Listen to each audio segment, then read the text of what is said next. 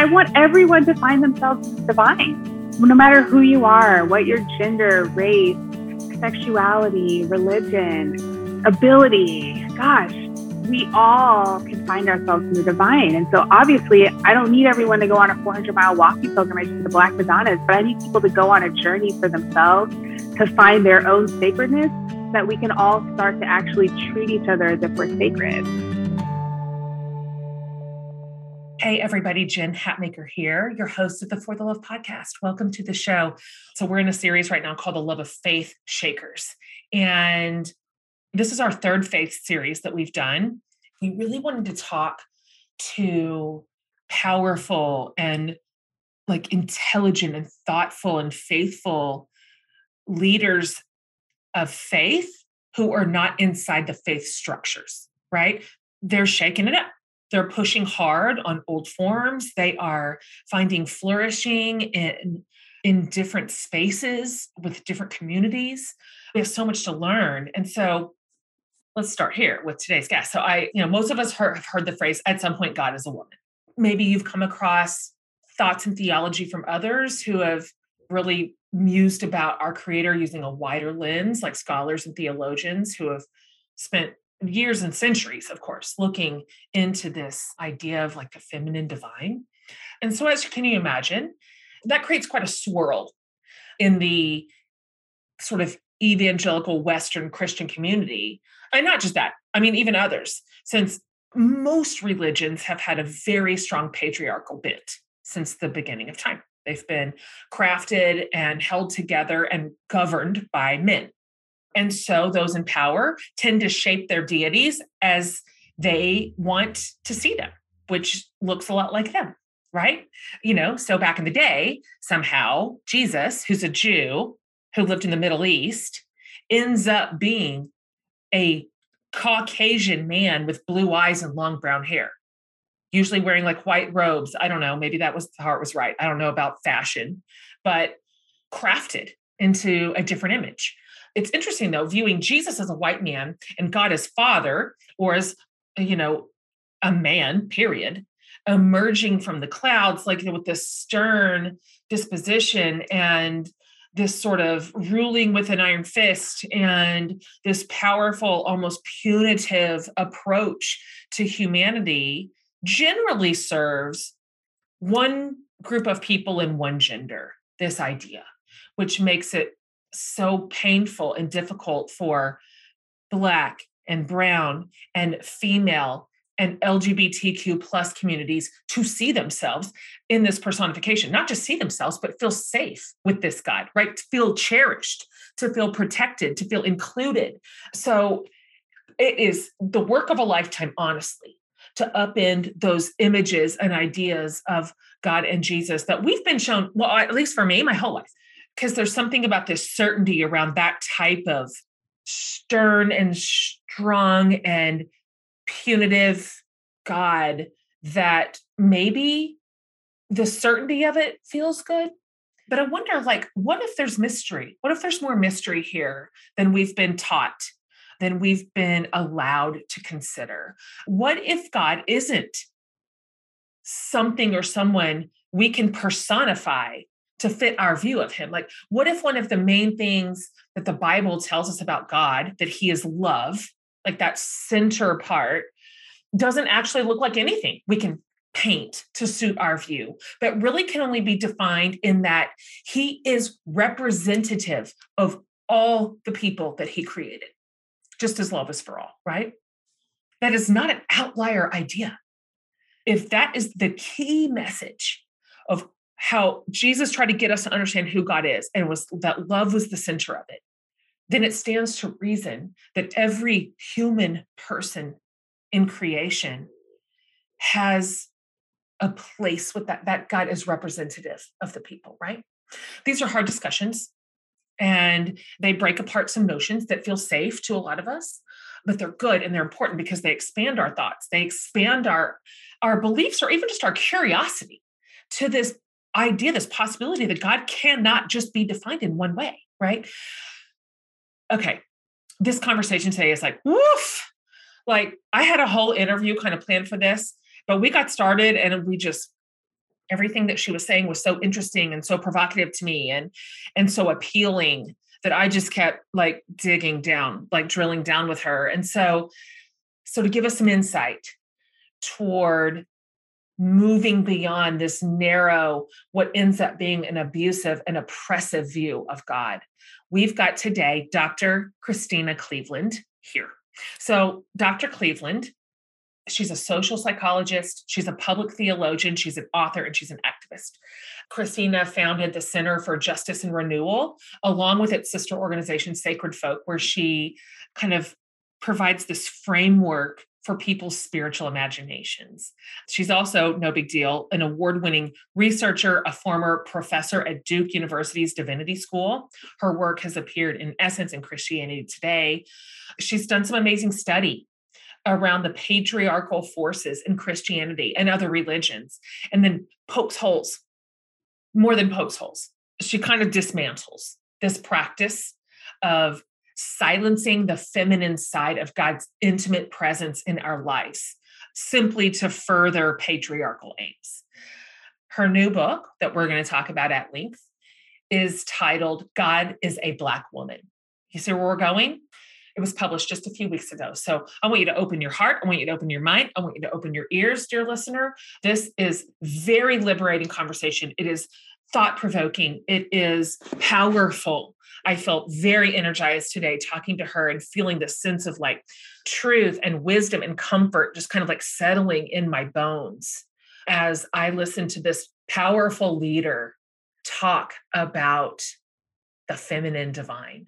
And so I'm excited for you to be here and to listen, like buckle in here and get ready for this incredible conversation with the absolutely delightful and wonderful and smart Dr. Christina Cleveland.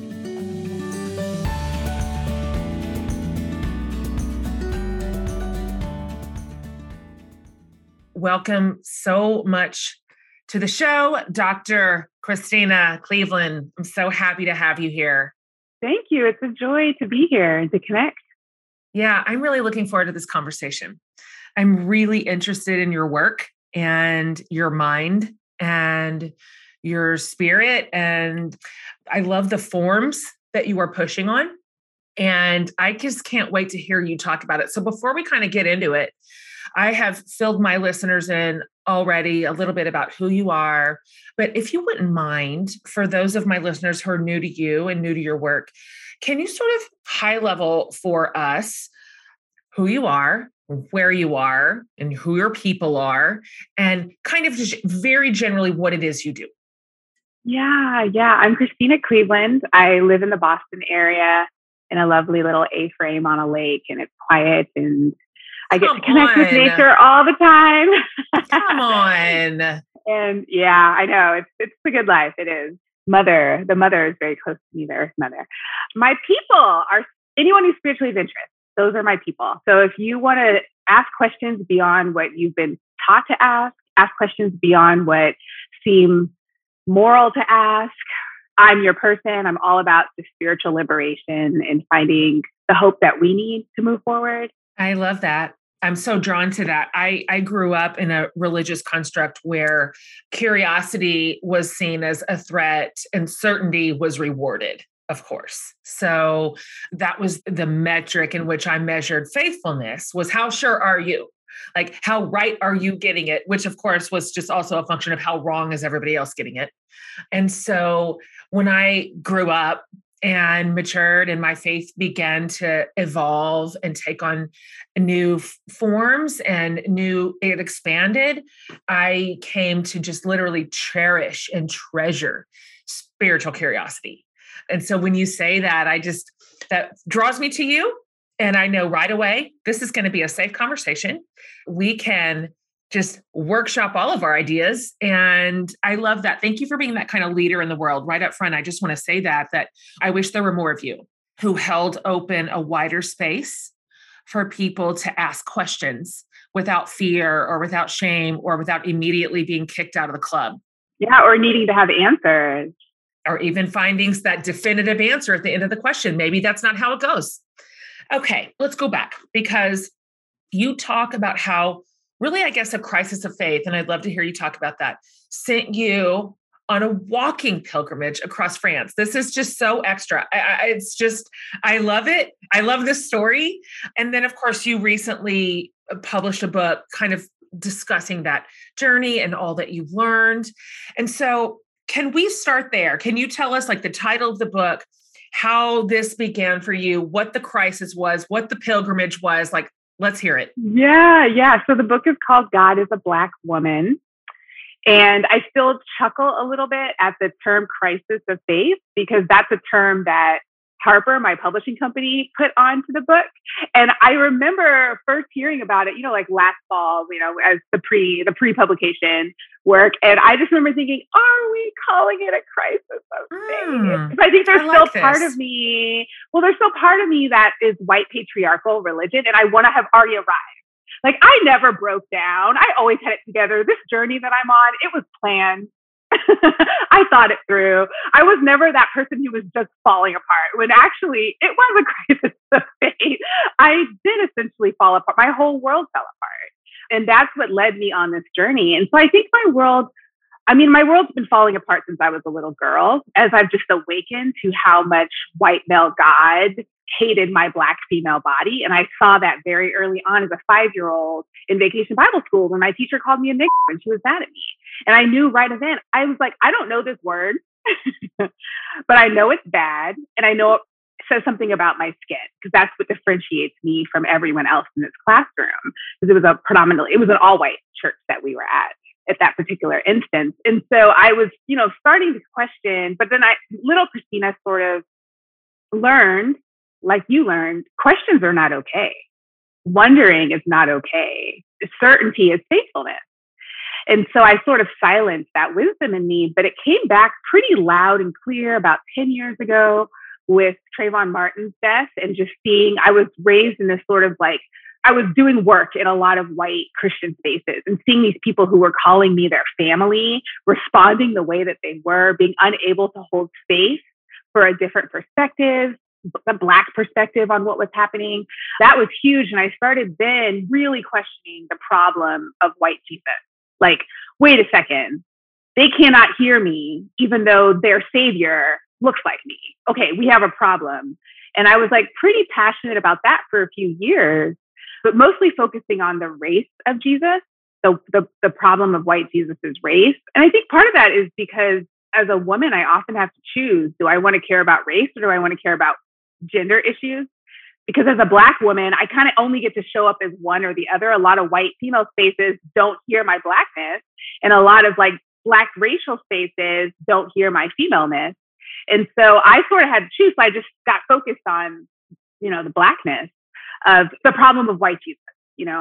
It wasn't until Trump got elected, honestly, with the run up to Trump's election in 2016, Trump was saying all these racist things, right? And of course, white Christians didn't have a problem with it, did not have a problem with it. And I was not surprised, because I'm like, I know these people, they're racist, they're xenophobic. But when Trump started talking about white women, assaulting white women, I was like, okay, certainly these people are going to care about their precious white women. I mean, like, white femininity in white church spaces is like a fruit of the spirit, it's so protected. It's so held dear.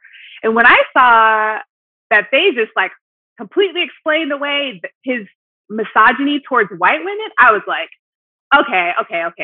The problem is not just white Jesus. The problem is male Jesus. We have created this figment of the patriarchal imagination that all that is holy and sacred and good and pure is white and male.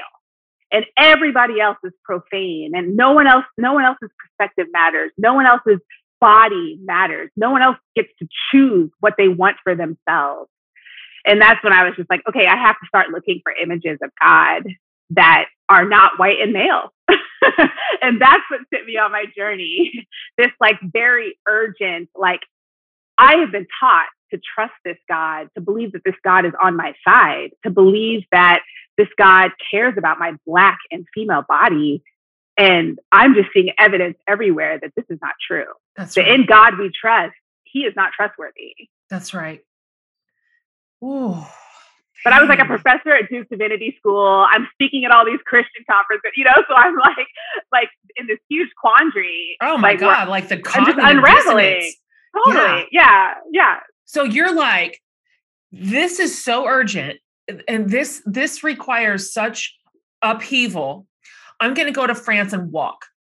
Basically, yeah. Well, what happened? That's how you got from here to here. Right. So it's the end of 2016, I'm looking for images of God that are different than white and male, the ones that we see everywhere. And I very quickly encountered the Black Madonna, very quickly. And for people who aren't familiar with her, because she's kind of this like rogue, like artsy version of Catholicism, she's an image of the divine that is Black and female, and she's like a Virgin Mary. So I encountered these mostly just in images, right? Like I ordered some books, and the minute I laid eyes on an image of a Black Madonna, my entire body exhaled. Wow, and I realized I had been holding terror. I'd been holding terror in my body as a Black woman because of how much I'd been a fugitive in this world where white patriarchal religion hates Black people and women's bodies, and, of course I was like deeply connected right away, but I really wanted to see them in person, these Black Madonnas, because as I did more work on how much white patriarchal religion has stolen from me as a Black woman, I realized I've been so disconnected from my body. That's what trauma does, right? You stop feeling everything's fine. I'm a strong Black woman. I got it, and also my relationship to the earth had been so antagonized between like slavery, between domestic service that my aunts and uncles and grandparents did, and then also just environmental racism. And so I wanted to be able to connect with my body, connect with the earth. Many Black Madonnas are deeply connected to the earth too. Many of them are like found near like a magical spring or found in like a magical forest. Those are their origin stories. And so I decided to walk to these so I could say, hey, I walked 3 days and listened to my body and took 10,000 breaths and slept against trees in order to meet you and to show up full bodied, just connected and get out of my head. And so, I decided to go to Central France because there's this region in Central France that has like 1,000-year-old devotion, almost 2,000-year-old devotion to the Black Madonna. And there are about 40 Black Madonnas in one small area. And so I just like went there, don't speak French, never been there, like went by don't yourself. know anything. Went by myself, not outdoorsy, and I was just like, I'm just gonna walk to as many of these as I can. I ended up walking to about 18 on that particular pilgrimage, and I walked over 400 miles in the middle of winter in a mountain range. I didn't know that it was a mountain range until I got there. I would do this.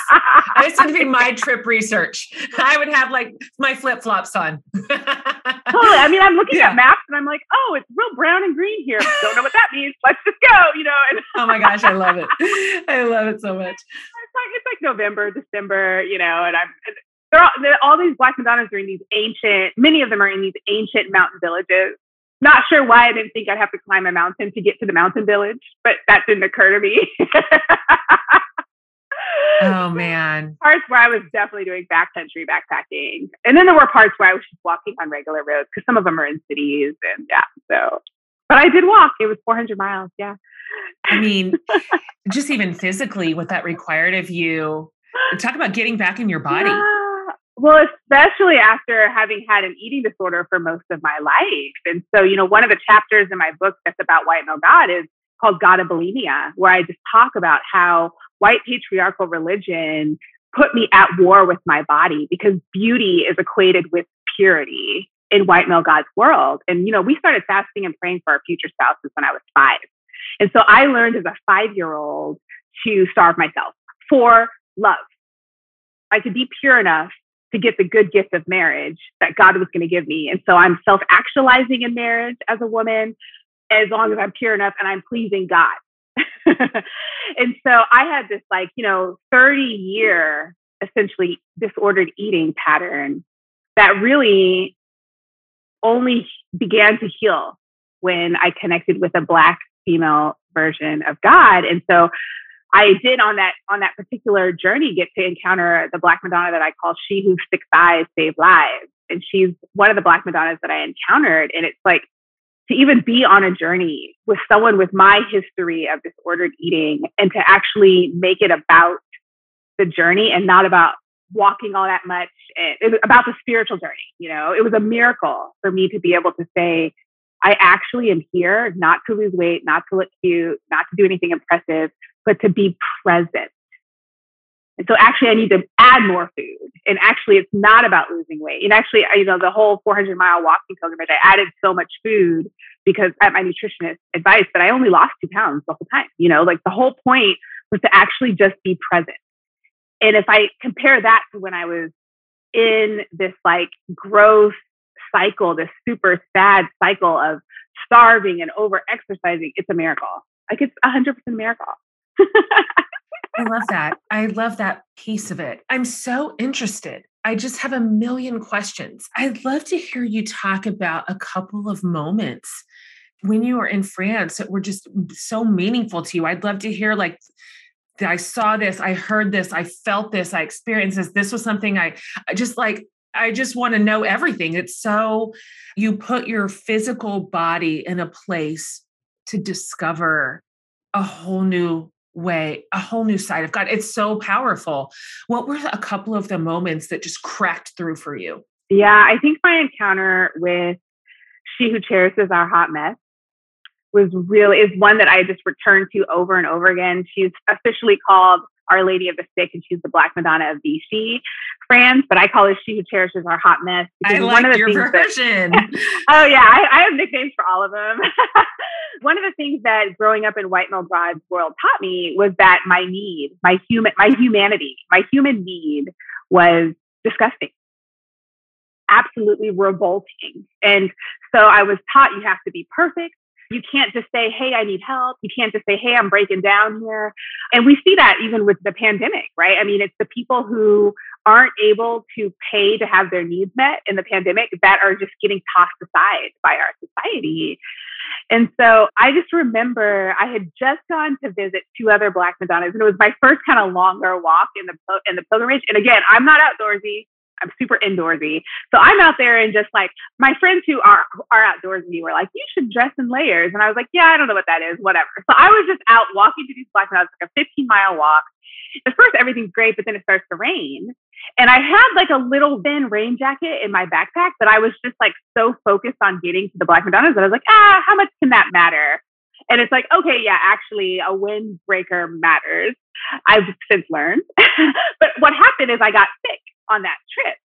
And so as soon as I get home and I'm starting to cough, my self-criticism just turns into a wildfire. And it just starts consuming me. And it's like, Christina, you're so stupid. Why didn't you listen to your friends? Why didn't you put on that jacket? Now look, you're sick. You're only here for 5 weeks. You're going to miss this opportunity to check off all these Black Madonnas on your list. And as I listened to my this like raging fire of self-criticism, which makes sense given this world that I've grown up in, where a mistake is not okay. Being human is not okay. Getting sick is not okay.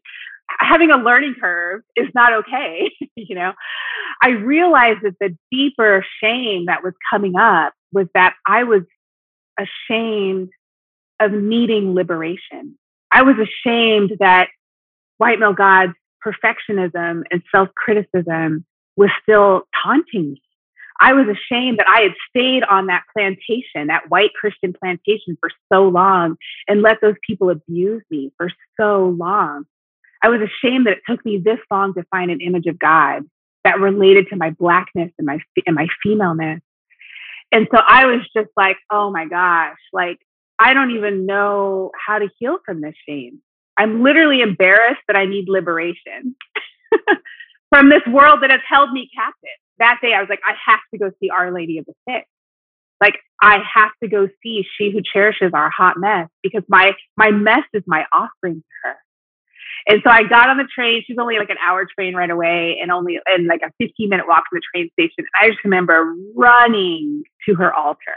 And she's this like amazing, dark, she's super, super, super dark skinned. I think she's made of olive wood tree.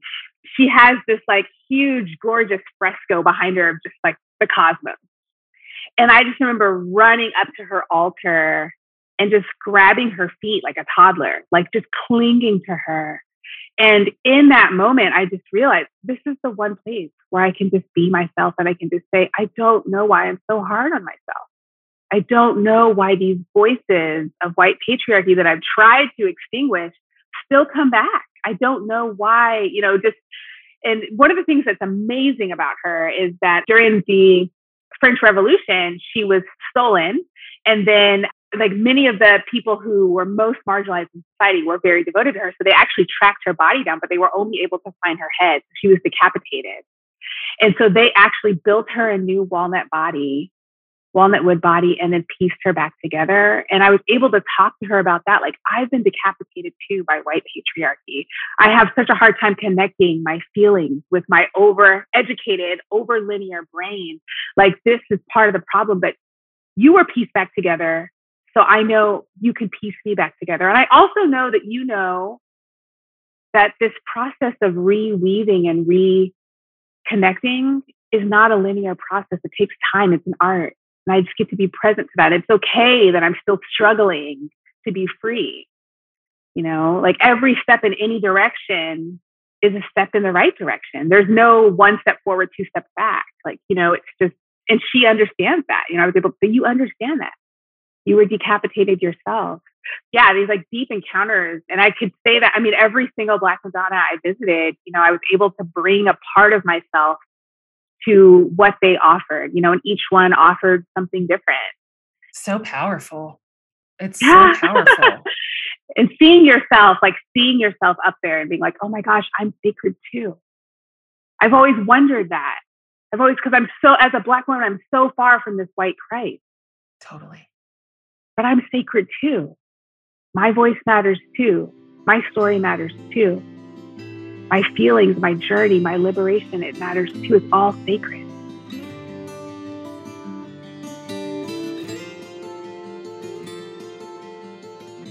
I started my writing career backwards. I began with books, then branched out to online writing and blogging, at which point I needed to build a beautiful, functional digital home for all those billions of words. I wanted it to be pretty, user-friendly, and very Jen. So when the time came to establish a more robust website, one that would represent all the different facets of my life and career, I knew I could place it all in Kavatica's capable hands, and Micah, the brains behind it all, would help me find the way to represent the authentic me. Even if you don't know where to start, even if you don't know what questions to ask, Micah does. He will help you workshop your entire site and handle all the technical stuff, the design, the setup, the hosting, the security, all of it. They do it all. Kavatica makes simple, beautiful websites for authors, artists, and entrepreneurs so that what you are creating and putting forward for your audience is the absolute best version of you. So go to kavatica.co to get started on your new website today. And while you're there, fill out the Let's Talk form and add For the Love in the promo code, and you will get $100 off your website. All right? So you guys, time to do this. That's kavatico.co, Kavatica.co.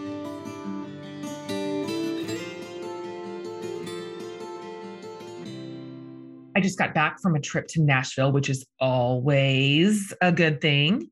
And on this trip, I spent time with my friends at Able. I've been collaborating with them on some pieces, clothing, jewelry, handbags. It's so fun. And you guys, I am not a style model person, okay? I need people to tell me what to do. But I know what I like to wear. And I love working with Able because this is an ethical fashion brand that's out here doing the most. Able commits to the protection and empowerment of women in the workforce and takes steps to end generational poverty by working with women in Ethiopia, Mexico, Peru, Nashville, and beyond. They're deeply devoted to quality, both in the products they make and in the quality of life they aim to provide. So if you follow me over on socials, you know I wear so much of their stuff on total repeat. It's on literally constant rotation for me. And spring is looking so bright over with Able. You guys, they have so many adorable new pieces and updated twists on classic staples out right now. So check them out for the cause and their incredible business practices, but y'all stay for the fashion. You can save 15% site-wide with my code JEN at livefashionable.com. That's Jen, Jen, at livefashionable.com.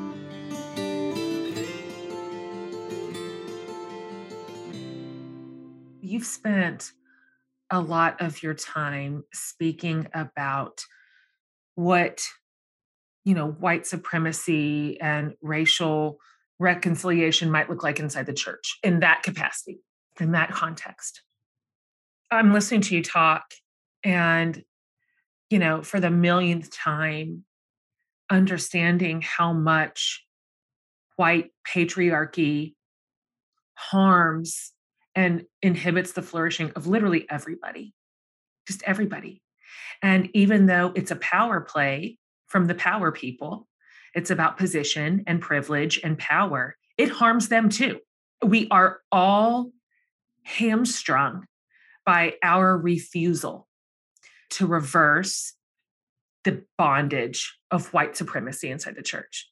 It literally negates the whole operation. And so I just want to hear you talk a little bit about your hopes, your dreams for what this could look like inside the body of Christ, inside a community of faith, there's so many problematic things around organized religion that it's hard to unravel, because that's just, the whole system is just, there's such inequity just baked into it that it's hard to parse out, actually. I'm interested in your vision for that structure, because I love your vision for this internal knowing and wisdom and connection with God. What do you see? What do you hope? What do you think is non-redeemable, and what do you think is? Yeah. I love fire, and the energies that I work with are fiery energies. I think the hardest thing when I was a professor of reconciliation at Duke, I just remember telling my students, the hardest thing about reconciliation work is knowing when to just walk away. Because there's something inherently hopeful about reconciliation, but sometimes you need to just say, this is rotten. And I think that's how I understand the American church. Just inherently rotten at this point. It's so intertwined with white male God. It's so intertwined with power. The history, the DNA of white supremacy and patriarchy is so baked in that I don't see hope in that space. I see hope in lots of other spaces, but not in that space. And as someone who was on the front line, kind of doing that work for years and years and years, I have lots of data. I've been inside those conversations where people are saying one thing and doing something else, people with a lot of power in those spaces. And so I think the way forward for me is a burn it down and then burn something new. This is not a structure that can be reformed, because they're theologically incapable of seeing my sacredness because of their attachment to the white Christ. I don't think you're wrong. It's just not possible. Yeah.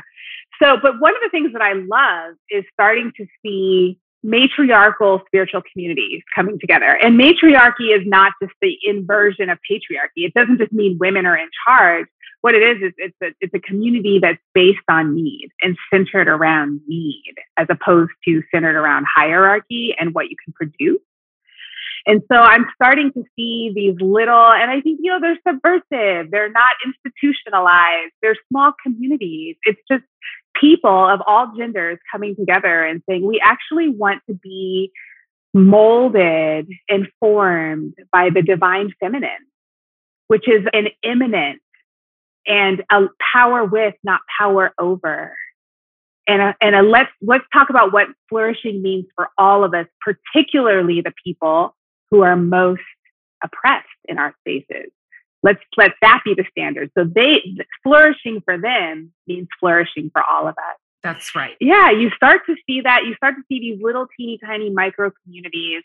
And I think that's the mustard seed, right? That's the spark that we need. We don't need money and platform and power. Those are white patriarchal ways of evaluating success. We actually just need a handful of people who are willing to say, let's do it a different way. And also, let's exorcise the white male God who's lived and breathed within us. And so much of my journey has been, how do I get this out of me because I have been formed by this, even though I'm a Black woman, right? Like there's a point in my book where I call myself white male God in blackface because I realize my actions, my thoughts, my emotions, my understanding of leadership, these are all things that are white patriarchal. And they're just showing up in my Black female body. So a lot of it is this inner work so that then it's like, I have to be comfortable with my own needs before I can participate in a community that's centered on needs. Because if I'm disgusted with myself, I'm going to be disgusted by you. That's right. And I think that's the issue with the Christian church in America is it's run by all these white men who hate themselves. And they're teaching us to hate ourselves. The body is bad and it can't be trusted and you can't listen to it and you need to whip it into shape. And it's a singular message I grew up in. Yep. And it worked. Same here. It worked. It did. I was real good at whipping myself into shape. Man, same. I got an A+ in good white girl Christianity, an A+ until it just broke my heart and it broke our community and it broke people.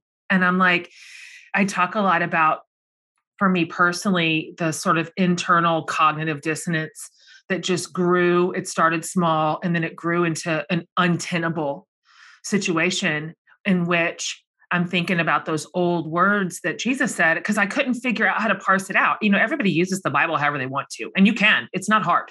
You can piecemeal, you can take things out of context. It's easy. And I was thinking about those old words about just look to the fruit, that just this plain story about when things are confusing and they've been too intertwined with power and powerful perspective. Look to a good tree is going to have good fruit and a bad tree is going to have bad fruit. It's pretty simple. The fruit doesn't lie. And so there was such bad fruit, so much bad fruit. And it wasn't like one bad apple. It was not one bad apple. The whole tree is rotten. The tree. Mm-hmm. And the tree is disease. Yep. Rotten. And to your point, then there's this other tree over here, this subversive tree, if you will, where there are new perspectives and the power is not centralized and it's a need-based. And of course, that tree by this group is called bad. This is a bad tree. This is untrustworthy. This is evil. This is heretical. And I thought, well, they said it, so it must be true. But the fruit over here was good. And not one good apple, a ton of the fruit was undeniably good. And I'm like, how are these trees getting it? This doesn't make sense. This doesn't make sense. And by that point, you've been so gaslit that you couldn't trust your inner spiritual authority. It took years. So you're kind of like, okay, I see what I see, but now I can't trust what I see because they've told me not to trust what I see. And that's so right. That's right. Yeah. Yeah. This is just some deceptive game that my wicked brain and heart is playing against. Your wicked and female brain. Female brain. Oh, listen, right? Don't think I don't know easily that's for. Deceived, right? And that's so right. It's hysterical, emotional. Exactly. Yes. And then of course, the punishment for the defection is fierce. It's severe. It is, you are punished for that. And I was, and I'm sure you were. It's a spectacle. They make a spectacle of you. Because if you have any sort of power as a woman, and then you no longer can be controlled by them, then all of a sudden they have to wipe you out because they have to show to all the other women, this is what happens. I mean, it's basically like the woman who had been accused of adultery. They literally tried to lynch her in front of Jesus. It's like that. It's like, oh, she's actually making her own choices. Let's kill her. I want to hear you talk about something here because in my experience, having been cut off from all belonging, and all favor. I had favor as long as I was doing the right thing and saying the right words, which I knew. I grew up in them. I knew the script. I was very, very, very accomplished at playing my intended role. But when I didn't and broke from it, of course, and predictably, the men came hard. The men were ruthless and brutal and vicious. But it was the women cut me to the quick.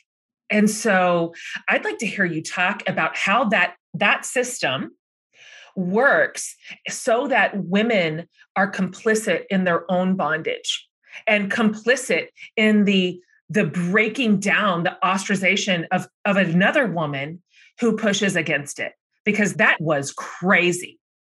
Yeah. And I can relate to that on an intersectional level in the sense that as soon as I started talking about God as a Black woman, the two groups that came for me the hardest were white men, which is predictable, and Black women, actually. And so it's kind of, it's just adding another layer to what you experience. And I think part of it has to do with the fact that we're all taught that faithfulness means clinging to what you believe and never deviating from that.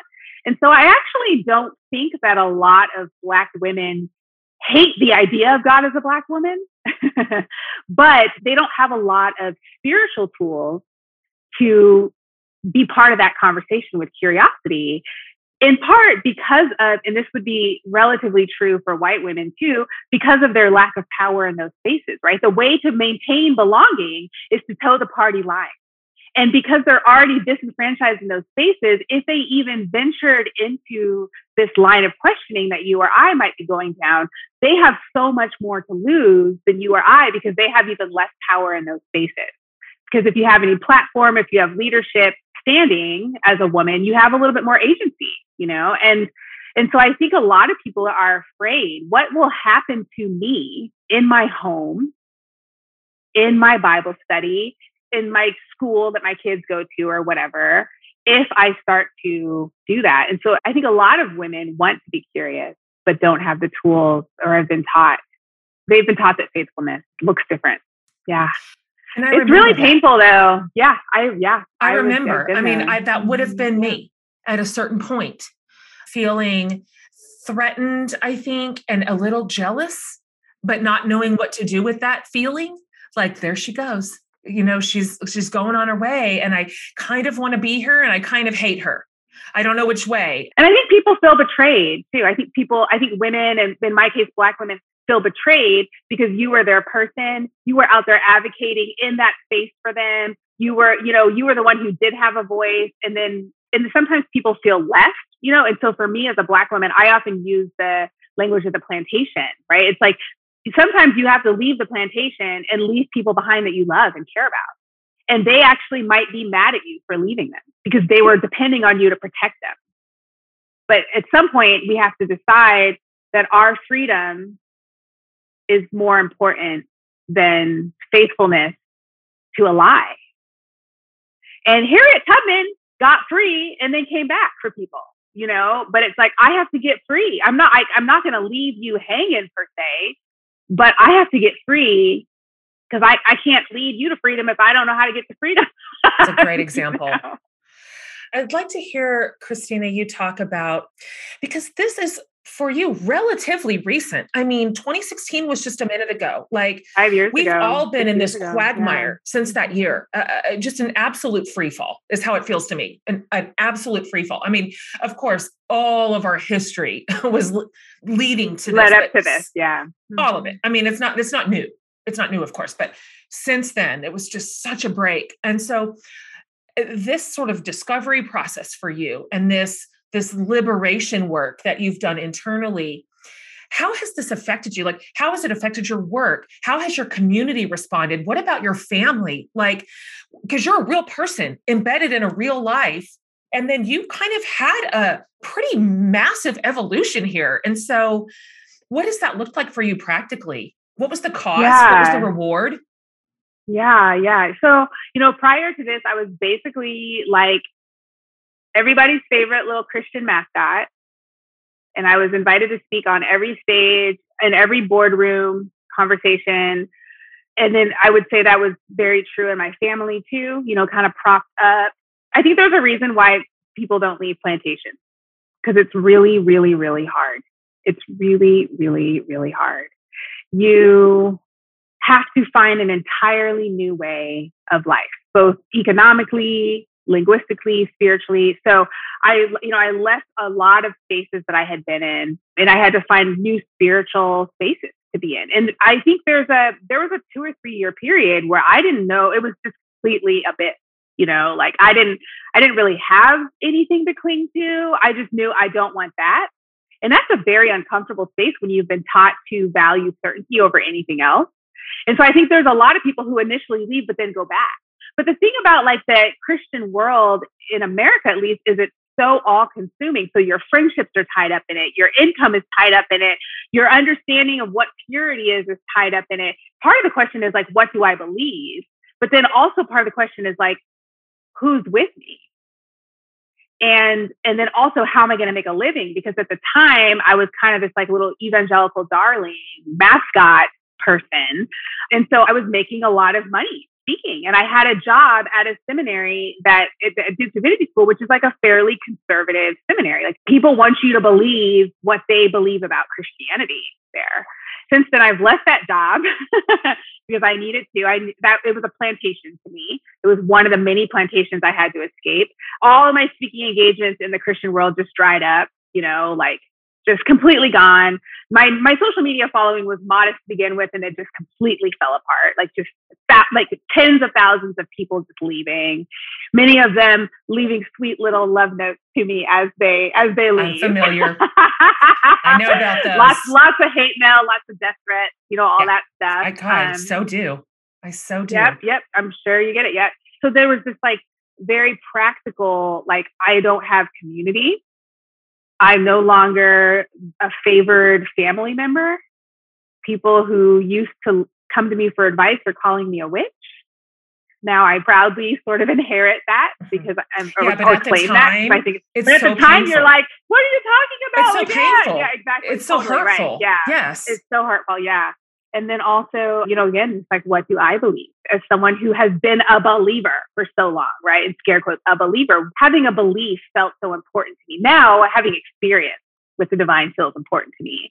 But back then I was like, but I have to have, what's my new creed? You know what I mean? Totally. Like I reject that creed, but what's my new one? And part of this is fielding questions from other people, So here's the thing, like obviously all of that's extremely hard. However, it's so worth it. because this journey helped me to find myself in the divine.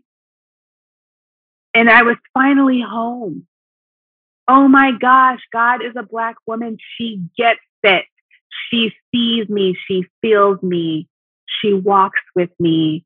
She gets it. And also, if God is a Black woman, it's handled. For the first time in my life, I can actually trust that someone has my back.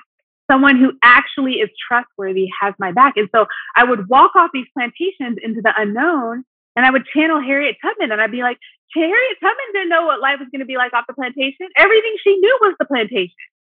Everything she had been taught was stay on this plantation and just try to survive on this plantation. She didn't know the language. She didn't know the geography. She didn't know how she was going to make a living. She didn't have transferable skills. She didn't know anything. She didn't have papers. And so I was just like, I'm walking off this plantation. Okay, maybe I'm walking in this direction. I'm going to lose my job. I'm going to lose income. I'm going to lose health insurance. I'm going to lose friends.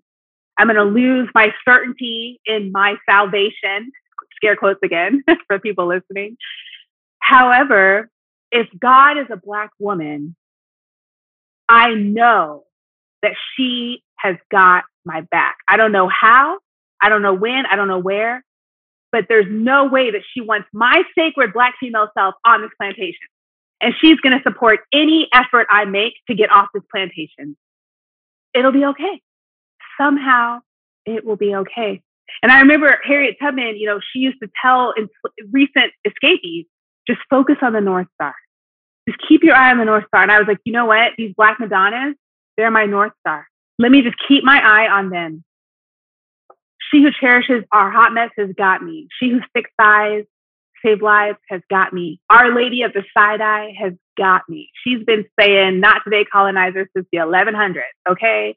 So she's got me. She gets me.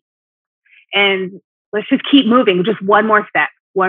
And it's opened up all this space. But not only have I been able to dust white patriarchal religion off my feet and encounter a sacred way of being in the world that actually feels abundant to me, that actually includes people. It doesn't cut people out. But I've also been able to find work that matters to me and is good for my Black female body. I mean, I was at Duke and it was killing me. My digestive system literally shut down. And my therapist was like, it's because your work is indigestible. Your life at Duke is indigestible. And I now have rhythms of work that are actually good for my Black female body. It's taken time, but I've developed kinship, friendship. And it's like 95% of those people that were my friends, my little friends in the Christian world, they did not have my back. They could not see me. And no, I'm not denigrating them, but they literally do not have a spiritual imagination to see my sacredness. No, I get it. You're right. So it's like, you know what? It's like I'm finally moving into relationships with people who actually can see me. It's a smaller group of people, but it's deeper.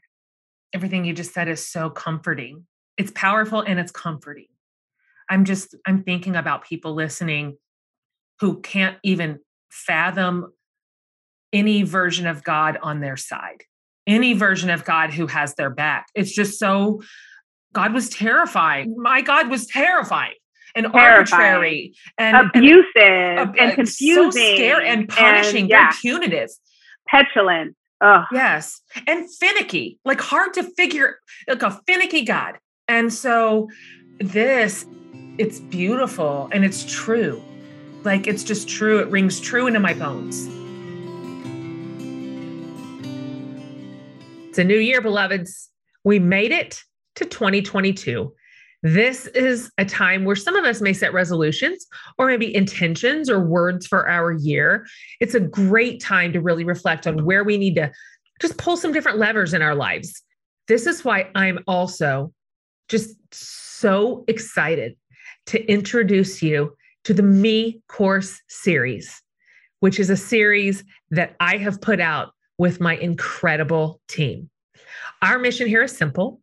This is inspirational, educational, and actionable content, as I like to say, for the rest of us. It's not heady graduate level work here, okay? But it is what we all need, from finance to building better habits to cultivating simplicity in the name of wellness and more. These are some of the pillars where I personally have seen the most life change in myself and in others. And so with Me Course, we are telling you what actually does work. And I do it with some friends who are experts in their respective fields, and they talk you through it too. We've really distilled it all down to the best of the best, a true highlight reel of everything you need to know in real life and how to make it work for you without you needing to commit hours upon hours of your time, which you don't have. Here's what you can expect. 4 15-ish minute sessions, and that's it. But also, as you will see, that is enough. They are packed and condensed without tons of fluff. We also have a whole library of bonus resources to explore and implement and remind you of what you learned. You get it all. Let's start learning together and be here for our lives in this way. So register now at mecourse.org and use the code FORTHELOVE to save $10 off already discounted prices. This is the best deal. I can't wait. mecourse.org. Join us.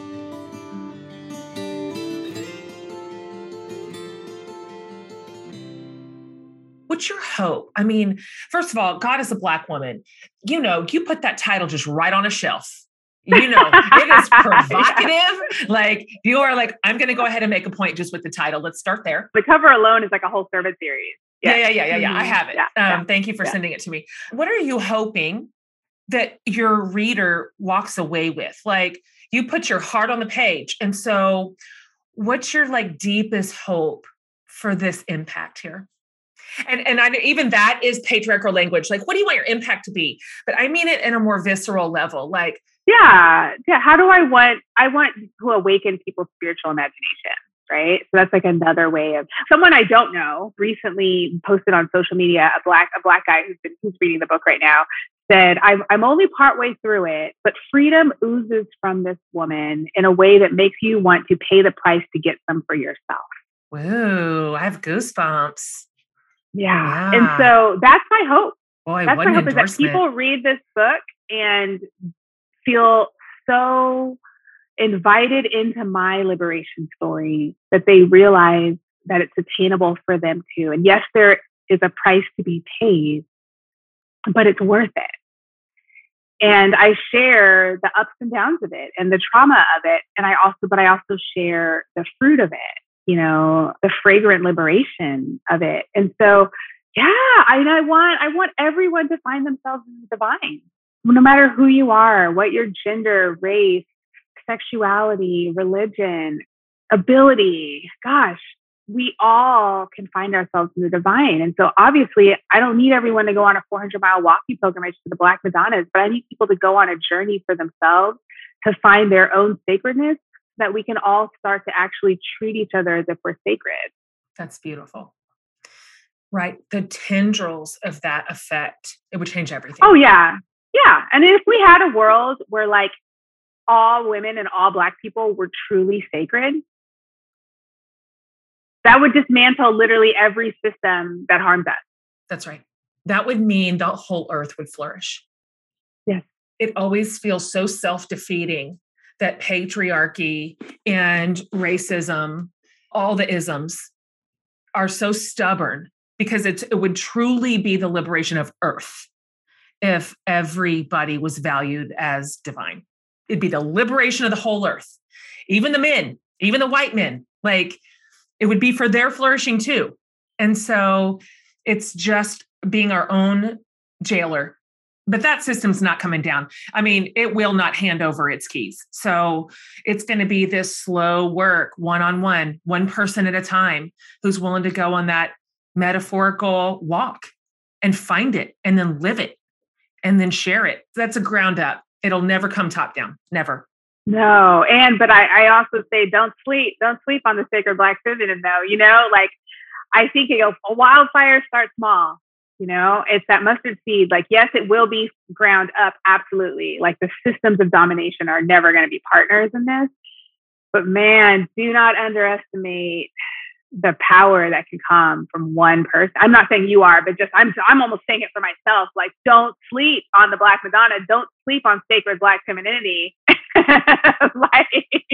Yeah, it's so because magnetic. It will come for you. Yeah, it's so powerful. It's so subversive. And the more we get in touch with that, and that's part of the reason why I love the metaphor of God as a Black woman, because I think every human being, regardless of your race or gender, needs to be transformed by sacred Blackness and needs to be transformed by sacred femininity. That awakens in us this like wise fire in our bodies, and it's like we all need it. There's healing to be done. And then it's like, yeah, there's so much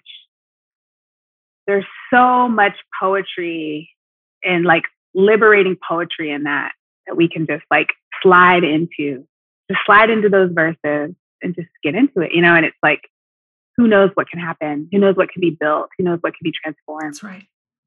There's so much hope, even in a hopeless world. Yes. No, there is. There is. Yeah.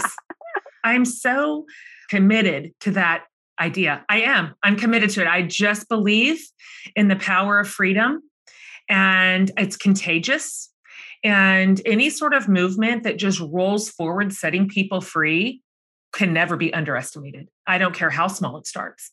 And so I am so proud of you and so grateful for your work. And this matters. And this is life-changing stuff, which ends up being relationship-changing stuff, family-changing stuff, community-changing stuff, and ultimately they'll come for the systems. So this is really good work that you're putting your hand to. And I'm grateful that you took the loss on the front end so that this is what can now be a part of your story and a part of your leadership, because you're such a powerful leader. And I want to ask you one last question. And this is a question that I ask everybody on the show. And I want you to answer this however you want. Like, this is a Barbara Brown Taylor question. And so it can be however, you said what you want. What's saving your life right now? That's such a beautiful question. Isn't it? Sometimes people say things like pickles. Sometimes they say things like Black Madonna. Like, we get the whole gamut. Yes, yes. I'll say what's saving my life right now is my connection to the earth. I was reading a book earlier this year that talked about how the early peoples understood the earth as the mother of all, right? The divine feminine, and how we've confused the modern day, like the Roman word for mother of God, with mater, like things. And the more we connect to the earth, the more things will have less of a grab on us, And that has just been like really transforming me as I think about how I spend money and like how I accumulate things. And so that feels life-saving right now. What does that look like for you? Like, what's your favorite way to connect with earth? Do you have a certain, like, this is where I feel it the most? Because there's so much, of course. But yeah, I mean, it helps that I live in the woods. And so I'm able to walk in the woods every single day. Yeah. So that helps. But yeah, no, just going outside and breathing in the air and stopping and pausing. Just something simple. Yeah. Okay, listen, you said a lot of important things to me over the course of this interview, but this is up there. As we finish here, can you just tell my listeners like the best place to find you and to follow you and to like sort of begin to take in your work? Yeah. So my book, God is a Black Woman, easy to remember everywhere, all over the world. So do that. And then also my website is ChristinaCleveland.com. As long as you spell Christina right, you should be able to get there. And we're actually starting a virtual Black Madonna pilgrimage where we're going to go visit all the Black Madonnas in my book and take time being transformed and connecting with them. So get on my newsletter and we'll keep you updated about that. Is that available for anybody who wants to take this? Anybody who wants to take the journey, anybody who wants to get free, any spiritually adventurous person. We'll be doing it. It'll be super fun. Yeah. I love that so much. Okay, everybody listening, I'll have all this rounded up for you. Like I will put all these links in one place so you don't have to track it all down. A lot of women are ready for this. They're ready. Yeah, I believe. They're ready to walk out of the a lot of people. Prison. A lot of people. Men and non-binary people too. Yep. You're right. Lots of people. Right. Everybody in. It's an all hands on deck situation. Yes. And everyone's welcome. That's so good. Thanks for being on today. Thank you for having me. I knew I was going to love this conversation and I was right. And my brain is buzzing. My brain is buzzing. And so I really am grateful for you and excited to point my community to you as somebody who's so worth listening to and worthy of following. Like this is incredible leadership and it's going to set people free. So yay, you. Thank you. Yes, absolutely. Okay. Thank you, Christina.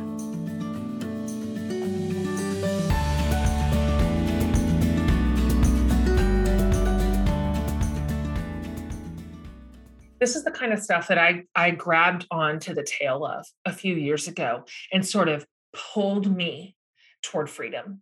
The initial questioning of systems in which the same people were always at the top at the expense of people who were always at the bottom. None of that made sense to me. Bad fruit.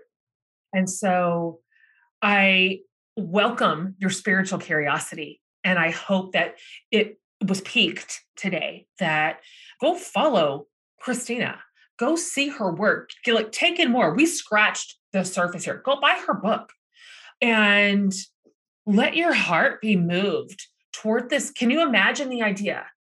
Just this idea that she said so beautifully and just something settled in me when she said it, which is God has your back, right? This feminine divine has your back. What a comfort. I mean, what a good North Star, to use her words. And so there's more. If you'll go to jenhatmaker.com under the podcast tab, I'll have this episode and I'll have all the show notes and I will have all of these links. Okay. And so it'd be kind of a one place where you can go centralize and get everything you want to get. Some of you are going to want to take that virtual pilgrimage with her. I'll link to her website and you can get more information. So let's keep going. More in this Faith series is coming. This is the kind of stuff we're pressing on. Don't be afraid of it. Like, don't be afraid.